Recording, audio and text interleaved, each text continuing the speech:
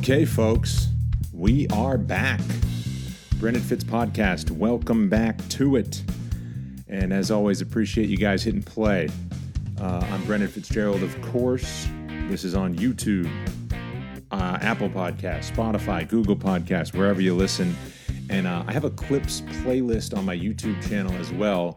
Appreciate the subscribers there and the views there, and got the camera so to see the talking head that I am in my office. Back home in my office. Last week, of course, I came to you on Sunday night from a residence inn in Albuquerque, New Mexico. Talked to Holly home the next day. Had some flight issues, so got stranded a bit in the Albuquerque Sunport. They don't call it an airport, they call it a Sunport. But then back for some Fight Week activities this week. Going to get to maybe some listener questions over the next little bit. 30 to 40 minutes here. I went a little bit long last week. I went like 50 plus and feel like I was rambling a little bit, which is one of the reasons why I started doing this podcast again and made it a solo project is I could be a little more articulate in complete storytelling about what we all love, which is, of course, mixed martial arts, the UFC. That's my day job, and then this podcast gives me the freedom to kind of go wherever I want with it. I'm going to get into kind of respect, a newfound respect for a different role in the broadcast industry specific to UFC based on what I did on Saturday night. If you're on Facebook and you follow the UFC, you may have seen me. I did Quick Hits, which has been a show that they launched last summer. Did they do it? Laura Sanko is the main kind of host for it, and they've done it for pay-per-views. But they gave me a go at it this past week at the Apex. So did some hits, and I'll talk about that. As I said, listener questions. But first, I start with the main event from Saturday night. Dustin Poirier, Dan Hooker. Bravo, gentlemen. 5 claps, one for each round of 5 minutes of fury. They go 25 minutes. Dustin Poirier gets the victory, and he does it by unanimous decision. What a fight. I mean, what can you say about it? And I'll get into it a bit later in terms of the social media reporting, but when you're backstage and you have other duties on fight night other than calling the fights or hosting the post-fight show, which I've done both of those jobs, but I've never done the backstage thing. So the fight starts, and then I had to interview Mike Perry for our social media hits.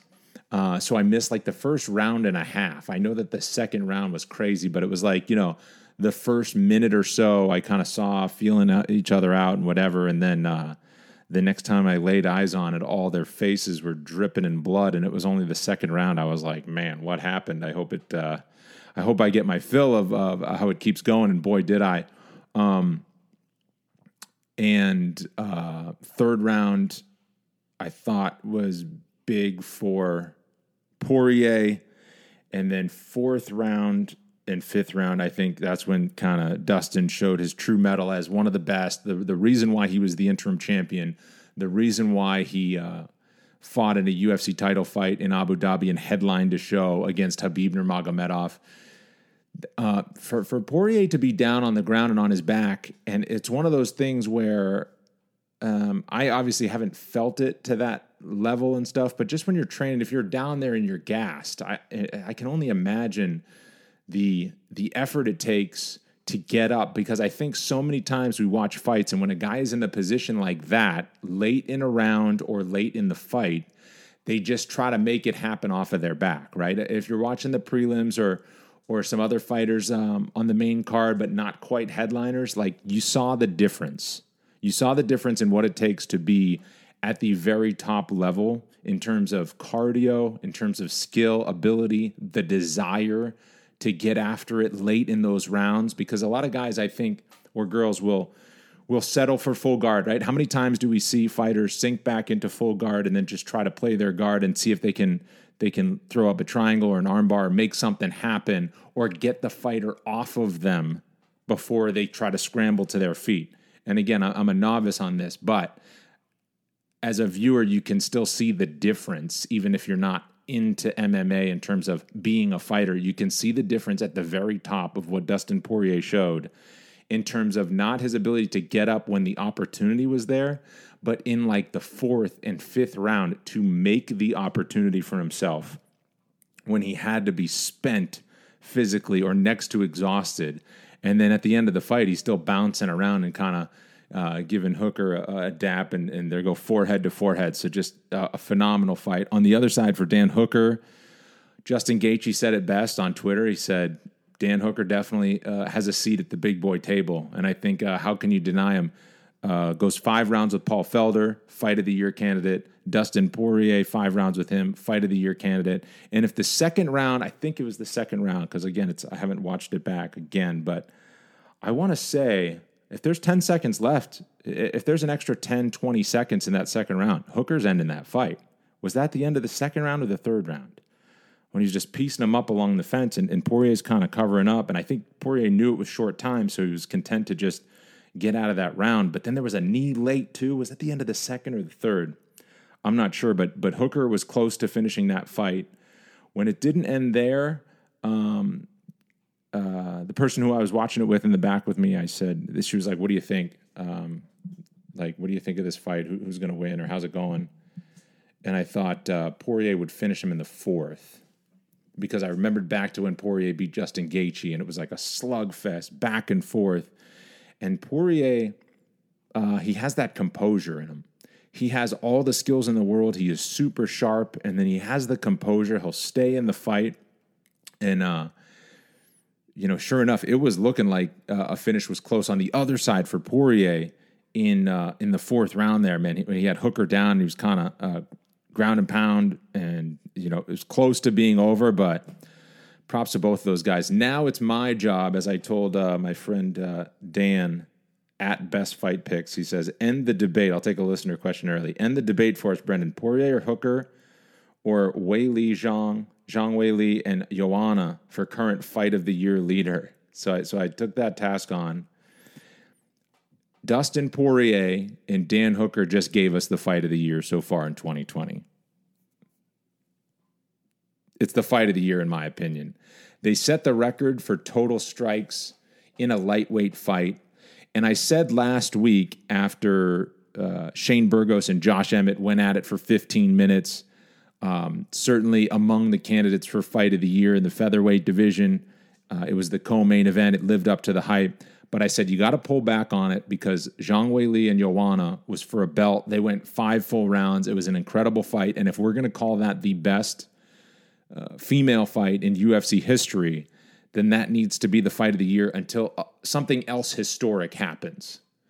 And Poirier and Hooker going 5 rounds in what, in my opinion, is the UFC's best division, especially when you get to the top. I mean, when you get to the top 10 of the lightweight division and then into that like top 5, top 3, those, to me, personify just the biggest stars in the sport. The athleticism is next level. And so you put top-ranked lightweights on display. I mean, look what happened when Gaethje and Ferguson go at it. When those big names are at the top of the bill, it always seems to live up to the hype. And it did so again. And it was historic. It was the 3rd most significant strikes landed in a lightweight bout. And it was the most total strikes landed combined in a lightweight bout. So if you're going to tell me that in the UFC's best division, we just saw 5 rounds and we saw the most total strikes landed in that division with 2 of the best in the world, I think you put it up there. The other thing that separates it to me just by a smidge, because Zhang Weili and Joanna, they still might get the Fight of the Year when it comes to UFC honors. I did that show back in January. It was new last year. It was the inaugural year where Dana kind of picks some of the end of the year awards. They still might get it, but to me, I go Poirier and Hooker, recency bias aside. The other thing I'll say is that 5 rounds, I'd have to go back and watch Zhang Weili and Joanna again, but my recollection of that fight was just that it was amazing. They were throwing down. There were heads kind of snapping to the side and back. But it didn't give you that sweaty palm feeling of this fight could be finished at any second. You know what I mean? They were standing back. They were striking. Not much of it took place on the ground. It was an incredible fight, and it was a split decision. It was an argument either way on who you say won that night. Zhang Weili defends her belt. Joanna wanted it back, didn't get it back. We'll probably see the rematch of that at some point, I would think. But think about Poirier taking down Hooker. There were submission attempts on each side. Hooker had his career best in a UFC fight takedowns. I think he landed 4. So you had like those MMA scrambles. You had submission attempts. You had Hooker chasing a guillotine at some times. You had Poirier trying to jump guard and get into a guillotine, and Hooker was able to take his head out. You had takedowns on each side. You had the head snap back. You had the sharp striking on each side. You nearly had finishes for either guy that were coming. At the end of rounds, they were going all the way till the end. So that's why I say fight of the year, Dustin Poirier, Dan Hooker. Number 2, Zhang Weili beats Joanna Jędrzejczyk to retain the belt. Number 3, Felder, Hooker, back and forth, 25 minutes, split decision. So emotional when Buffer was just reading those scorecards back in February where they're just kind of like hoping. That's high drama right there. And then I'll put number 4, I'll put Josh Emmett and Shane Burgos. That's my top 4 for now. Nothing jumps off my head right now as far as maybe the 5th for top 5 fights of the year. But that's what I'll go with for my top 4 for fights of the year. As we hit the halfway point, really, right? We're coming to the end of June. On the clock is Fight Island, July 11th. So that is what's next. And July 4th is one of my favorite holidays. But, man, how much is it going to suck? We just had 5 for 5 in terms of UFC events and great fights. And I want to say something else about Dustin Poirier. I really respect him as a fighter, even more as a human being for what he's doing, right? The Good Fight Foundation that he started with his wife a couple of years ago. And what I love about Dustin Poirier is that it proves that it's not just the trash talkers and the clowns and the characters and the shtick that work. Like MMA has a bit of a pro wrestling feel to it in terms of the drama, in terms of the presentation of how some of these fighters handle it, right? Henry Cejudo, the king of cringe, is kind of the prime example that jumps off the top of the page, along with Colby Covington. And then McGregor has his bravado and his swagger, and that's like him, and it's a caricature of him, and it's worked out for him. And I think a lot of guys get stuck because they don't want to be that. They don't want to put themselves out there and be that. But at the same time, they do want to cut through and become a bigger star because that's how you get more fans, get more money, get more attention, and get more, the road to the top is quicker. The personality matters for something. It's what completes Darren Till in terms of why he was a contender at 170, why he's an immediate contender at 185. Like, yes, he can fight, but also he's got this funny persona. He's a funny guy. He's a goofy guy online. Now his Twitter account's blown up with all his faces that he's putting on and stuff like that.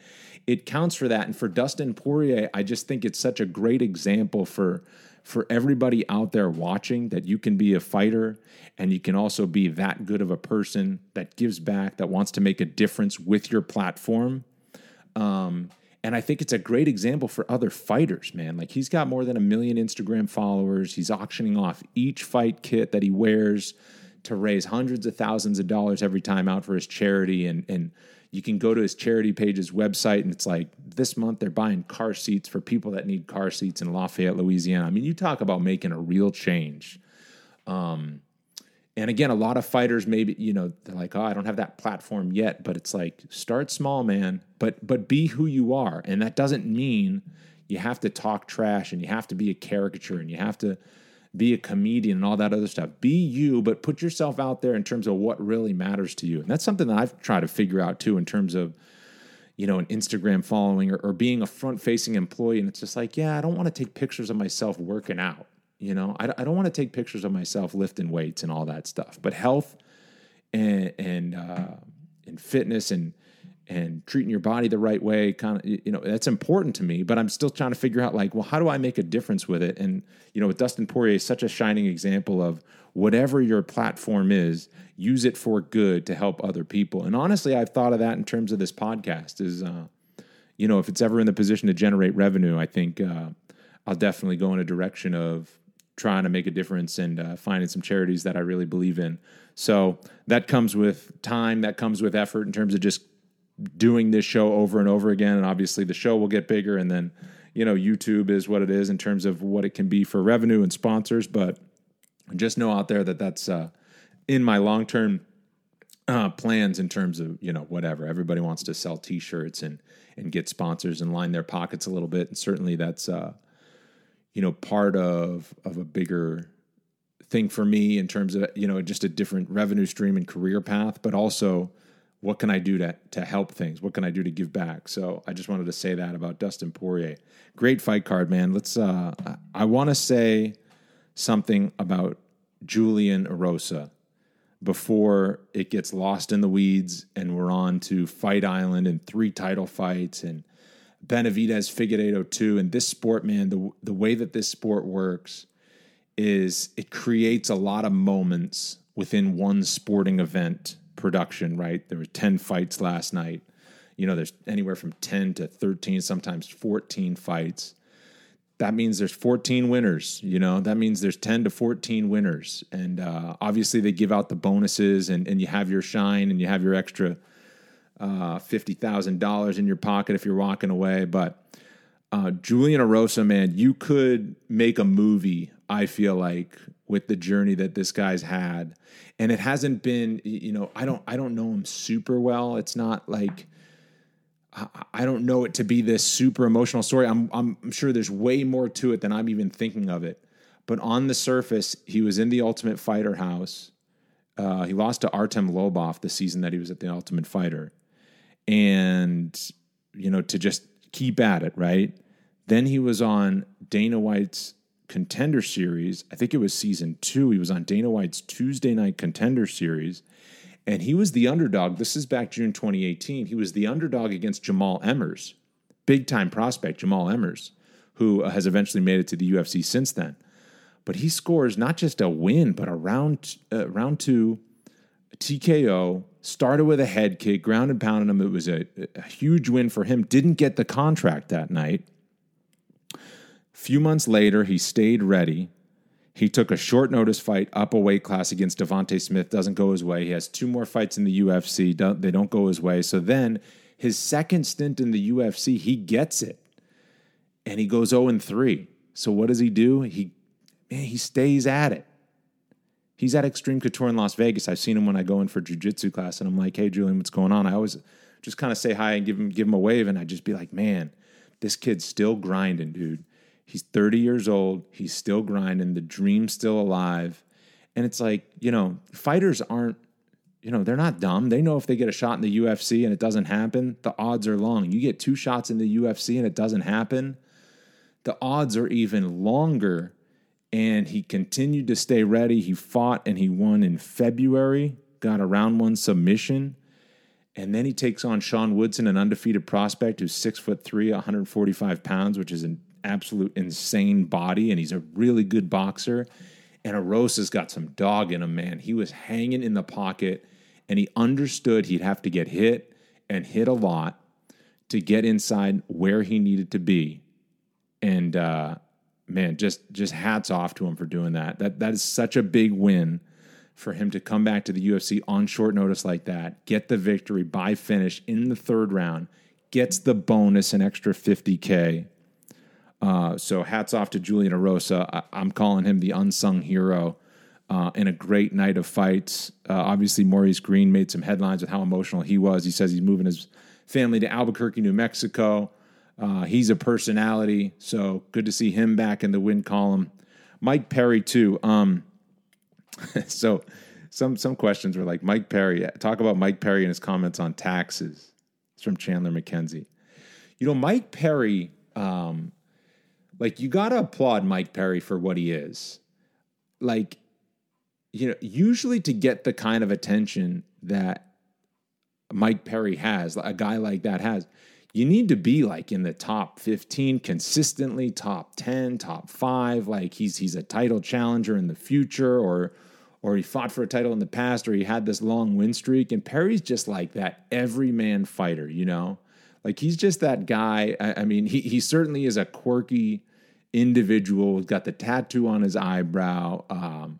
But you got to just like love what he's doing and like making the most of the platform that he has. There's a lot of fighters that would fizzle out if they had, the career of Mike Perry in terms of win one, lose one, whatever. But Perry, man, he's great at stare downs all the time. He's great in interviews. He's a funny guy. And then he brings his girlfriend to his corner and nobody else. And it starts an interesting conversation, right? Like it just starts a conversation where Perry's saying, coaches in the corner are yelling at me to do this and do this and do this, but they haven't done it. You know, it goes back to when I talked to Saif Saud on episode 3 of this podcast. He's just like, you don't have to be a fighter to be a coach, but I think it helps a hell of a lot. You know, it's tough to sit in that corner and tell them, you need to do this, you need to do this if you hadn't been there before. And, it sounded like Perry was alluding to that, where he was disagreeing with some of the coaching that he got in the past. And so he'll look for a new team. Said he wants to train for Yoel Romero. Dean Thomas tweeted him and said, I got a room for you down here in Florida. Of course, Perry spent a lot of his life growing up in Florida. So, so good for him to look really as good as he did too. I mean, Mickey Gall is, kind of this prospect, 6-2. And he just outmatched him, man. He was good on the ground. He was clearly stronger than him, a little bit shorter than him, but didn't seem to matter. Just seemed to big brother him a little bit in terms of the strength. But I thought Mickey Gall made a good account of himself, considering that Perry was a sizable favorite. I think Perry was like minus 240 in that fight. So that's that. All right, on the backstage reporting, I'm going to pull the curtain back because you know what I've noticed is there's a couple of podcasts out there related to TV shows that are just legendary, right? So I don't know if you've heard of The Office Ladies, but so it's Pam Beesly and Angela.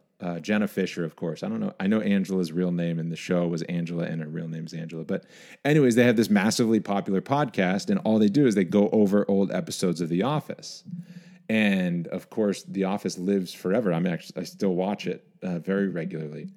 And so they just kind of go over these stories, and then it's fun because you can watch it back. And then I just noticed The Sopranos has one. It's called Talkin' Sopranos, and it's Michael Imperioli, I think his name is. And then I can't remember what Bobby Bacala's real name is, but it's those two actors, the guys who play Moltisanti and Bobby Bacala. And they have a podcast called Talkin' Sopranos, and they have their guests on that are like characters in the show, and they go over episodes and stuff. And it's just kind of cool for people that love those shows to get insider stories. So I was just like, that could be something I do on this podcast is like, I'm not going to pull the curtain all the way back because, but the behind the scenes aspect of television and sports television is something that people like. And certainly UFC fans, I get asked about it all the time. Just like, what's it, I think a lot of people are curious. They hear the TV truck, but what's it like? They hear like, they just want to know kind of how the sausage is made a little bit. And it's a fun process. So I did the social media, as I said before, I did the social media backstage reporting called Quick Hits on Facebook. And basically what it was, I can't remember how many hits we did last night. We did 3 to start the night. And then we did winner interviews with, I want to say, 4 or 5 people. Unfortunately, couldn't get Poirier because he had to go to the hospital, and some other fighters where, if they have to be transported to the hospital, they don't do as much media as they would. They just do the post-fight interview on the broadcast, and then they kind of get their medical needs taken care of instead of talking to Megan O'Leary or whoever the backstage reporter is, or social media, or being brought out to the media tent to talk to press conference style to all the reporters that are there. But so I did a hit with Yanni the Greek, who is, of course, on the line. That's our gambling show on UFC Fight Pass. Did a hit with him early in the night. That got like hundreds of thousands, 100,000 plus views in no time. Yanni's like, yeah, people love free gambling advice. And I think he did well. Who did he give out? He didn't hit on Luis Pena. He hit on Maurice Green, and Maurice Green inside the distance. He hit on Mike Perry, not inside the distance. He liked Dustin Poirier, even up to minus 250. which some people were surprised that Poirier was that big of a favorite. But anyway, so Yanni the Greek talked to Macy Barber and then talked to Alexander Volkanovski as he gets ready for his thing. And it's so funny. It's like the social media reporting is the glamour is not part of it. You know, it's very basic, but it's just interesting to me to see how far TV has come from a production standpoint, but then how simple it can be at the same time. And whenever I do projects like this, like the one I'm doing right now, like I'm talking into an iPhone camera, and I hooked up my own audio rig, and I created my own little just desk studio at home. And I want to do it. It's because I have the passion to do it, and I love it so much. And I thought, man, when I was in Wyoming at my entry-level job, you had to, you know, it was a one-man crew. Sometimes you'd show up to an interview, and people are like, where's the rest of the crew? It's just like, this is the crew. There is no crew. When you're at this entry-level stage, you set up your tripod, you put your camera on it, you press record, then you go sit down, you interview somebody. And so I've thought of this several times since starting this podcast. Like, isn't it funny? Because when you're at that level, all you want to do is have somebody to hold the camera for you, have a camera person that helps you out, or have a wireless microphone so you don't have to plug in cables and go all over the place. And then all these years later, 12 years later, and at the network level where I'm on ESPN and have all the resources for our great broadcasts and, top of the line production in terms of features, and just everything is taken care of, and makeup and suits and all that other stuff. But yet on my free time, here I am, one man banding it with not a wireless mic and an iPhone camera and that sort of thing. So I just think it's funny how, and some very popular shows are like that now, where it's just hit go on it, man. It's about what's happening. It's about who it is. It's about what they're talking about. Does it line up with your interests and your niche? So that's the social media angle of what we did. I was talking into a camera, and before it was different, and hopefully it'll get back to it sooner rather than later, where if there's a winner interview, I could just talk to a winner. But of course we have to do it socially distanced. So I'm in this little section of the back of the warehouse of the Apex, and the fighters are elsewhere on, a different camera in a different section. And Megan O'Leary has to do her interviews like that, where she's sitting here and somebody else is sitting here, and there's a couple of cameras in the middle, and they have headsets. So it's like they could yell to each other, but it has to be that double box thing like you see on the broadcast when Anik or Rogan or Paul Felder a couple of weeks ago when I was on the call with them. But anyway, so it's just different, man. And I have such respect now, a more healthy respect for what Megan O'Leary does, and Heidi Andral and Laura Sanko, that backstage reporter role.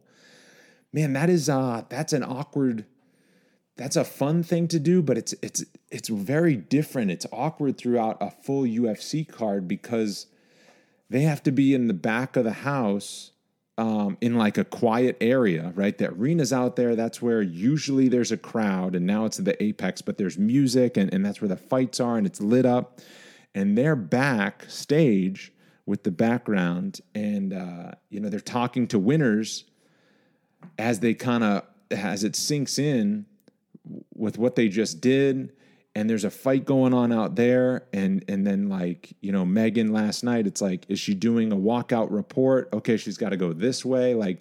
And at a big arena, man, they log miles. Like, I can kind of understand more from the past of when I've worked with them, what they're doing throughout the night, instead of just when they're octagon side with us and just, Megan O'Leary joins us for this walk. Megan, so-and-so's had, quite a training camp. And then they come in with their news story. It's like they do a lot of different things in a given night from a lot of different locations, and just being back there and having to piece together the night. Like, okay, when was that fight and what happened? Okay, was that third round or second round? Because I missed the first round. It was like I said earlier, I missed a round and a half of Poirier and Hooker because I was talking to Mike Perry at the time. Just you're waiting on are we going to get this interview, or do they need to go? Are they in medicals, or and our PR staff is amazing in terms of how they handle them. We have an army of people, and it kind of makes me think too, is what must have been 5 years ago, 8 years ago, 10, 12 years ago when the UFC was still kind of climbing that mountain to what it is now, is like just such a major sports property and ESPN property, and a fine-tuned, well-oiled machine with the staff that we have in place and all the things that we do for these fighters in terms of getting the production on and the best of it. So massive respect to the reporting crew. Not that I didn't already have it, but just to understand, to try to make sense of that tossed salad where there's 10 fights and you're figuring out who's next and what to talk about, where you got to go to give your report, because you got to have all these ducks in a row lined up. It's just it's a fun part of the business. Is I always knew I wanted to be in sports broadcasting, but I purposefully never held myself to one thing that I wanted to do. It wasn't like I just want to be a play-by-play announcer. It's changed over the years. I wanted to be a talk radio host, which is why I'm doing this. I want to do play-by-play, which is why my main job is just so awesome.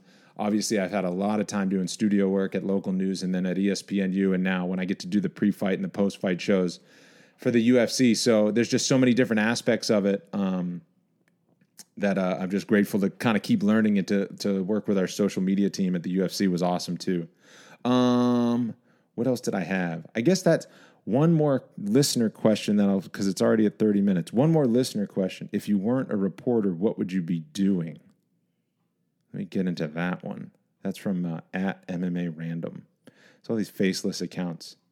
If I wasn't a reporter, like, I always wanted to work in sports because it was my number one passion growing up, and just something where I was just like, I'm the type of person where I'm a hard worker when I want to be at something that I want to be. I'm not just one of those, like, I didn't like to do yard work and rake leaves and like manual labor and certain other stuff like that. And I know there's a lot of people out there who's like, yeah, I don't like doing that either. Oddly enough, it's like, actually, I don't mind doing yard work now. It's kind of a stress reliever, but I'm not one of those people that when I was growing up as a teenager and in my college years, you'd say, that guy's a hard worker, because I always thought of it as stuff that was getting in the way of what I really wanted to do.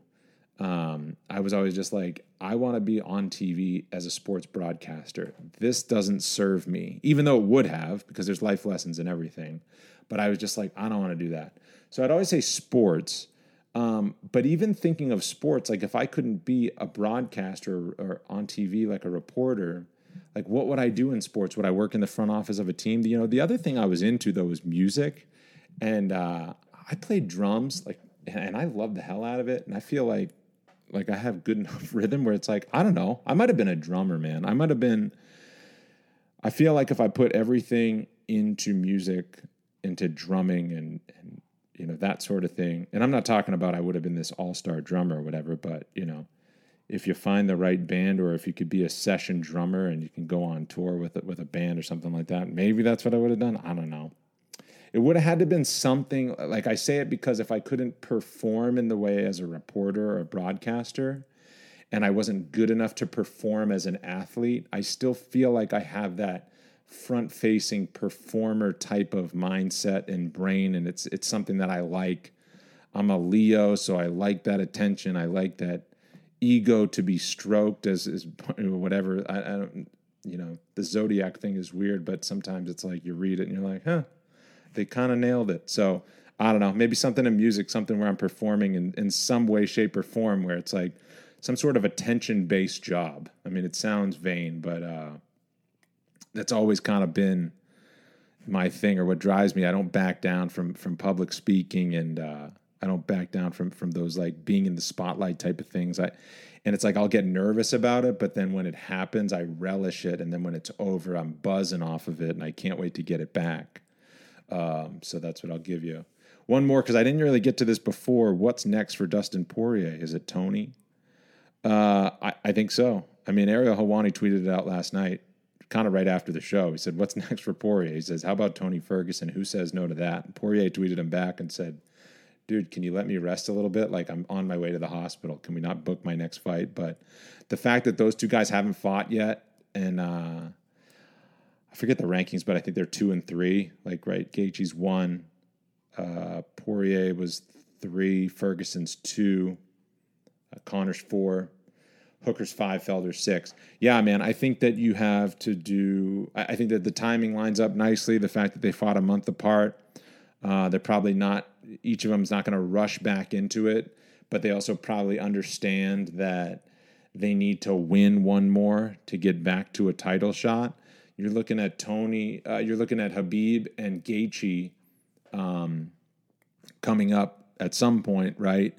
And the winner of that one, Conor still looms. So I wonder if Conor gets his rematch with Khabib. If Khabib wins or Conor Gaethje, there's certainly some steam on that one, which Gaethje said, if I just beat Tony and then I beat Khabib and then I beat Conor, like how can you? So that's in his plans.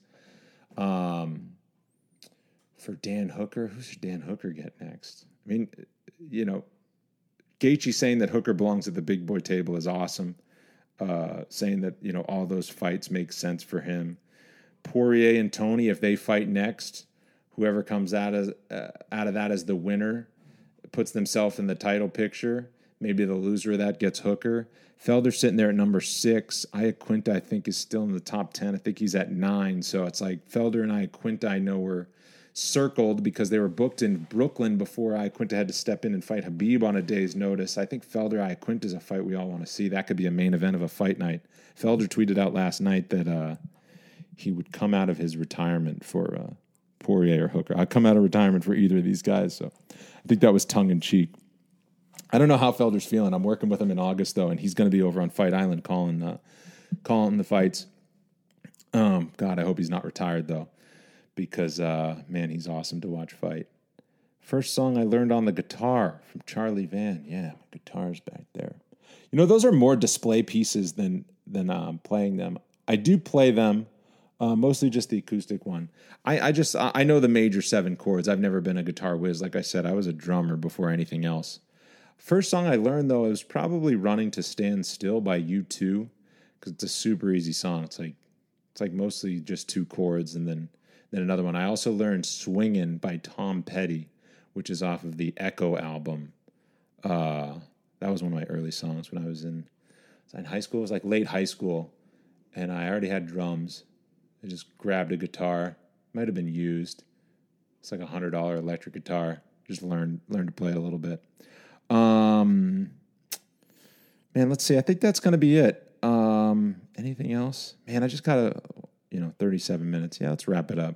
I just got to feel better about myself, man. I got to be better. This week I was feeling a little soft. I was a little negative this past week, and reading that book by Ryan Holiday. I'm almost done with it. The Obstacle is the Way. And then I was listening on fight day. I went for a run, and you can't leave the grounds of the Residence Inn once you're tested on Friday night, and then you got to stay there, even though I live in Las Vegas, and then you can't leave the grounds of the Residence Inn, so I wanted to go for a run outside. So I did laps around the Residence Inn. I ran 21 laps around the Residence Inn. It was like 5+ miles, but I was listening to an old episode of Joe Rogan with David Goggins on it. If you don't know who David Goggins is, he's a former Navy SEAL. He was like 300 pounds, lost over 100 pounds. He's done like all these 100-mile races. He's done like a 250-mile road race. I mean, this guy just goes out and runs a marathon for fun. He is quite the inspirational character, but I was listening to an old episode of Rogan with David Goggins while I was listening to that, and I was just like, man, I've been soft this week. We had something... we're working on something at our house. We had this new patio put in earlier this year on the side of our house, and then we put a sauna on it, right? So all good stuff, and it's like, and the sauna needed some repair, so we had a handyman over, and he was going to paint some of the roof of it, and he dropped a bucket of red paint on the patio. I was just like, are you kidding me, bro? Like a bucket of red paint just splattered all over this new brick patio that we put in. But anyways, he fixed it up. Props to him. He cleaned it up. Obviously, we didn't have to like pay for the kind of repair that he did. It was like it was a small job, but all's well that ends well. But I was just thinking negatively. My wife was just like, "What is wrong? You're stressed out." It's like all these things, first world problems. So I'm not going to complain about stuff, man. Amidst this pandemic, there's a lot of things that are going a lot worse for people right about now, and I know it's. It's starting to stress me out a little bit because these numbers are bouncing back and you don't know what to believe in terms of who to trust and what do we do next. But anyways, onward and upward. Let's all be grateful for every day we have and grateful that we get to band together and go through these things and come out on the other side, hopefully stronger. And there's going to be a lot of benefits to whatever this is. There's going to be stuff that happens in your life because of the current situation, because of the pandemic, that'll ultimately be good for us in the long run. So with that, I'm at Brendan Fitz TV on Twitter and Instagram.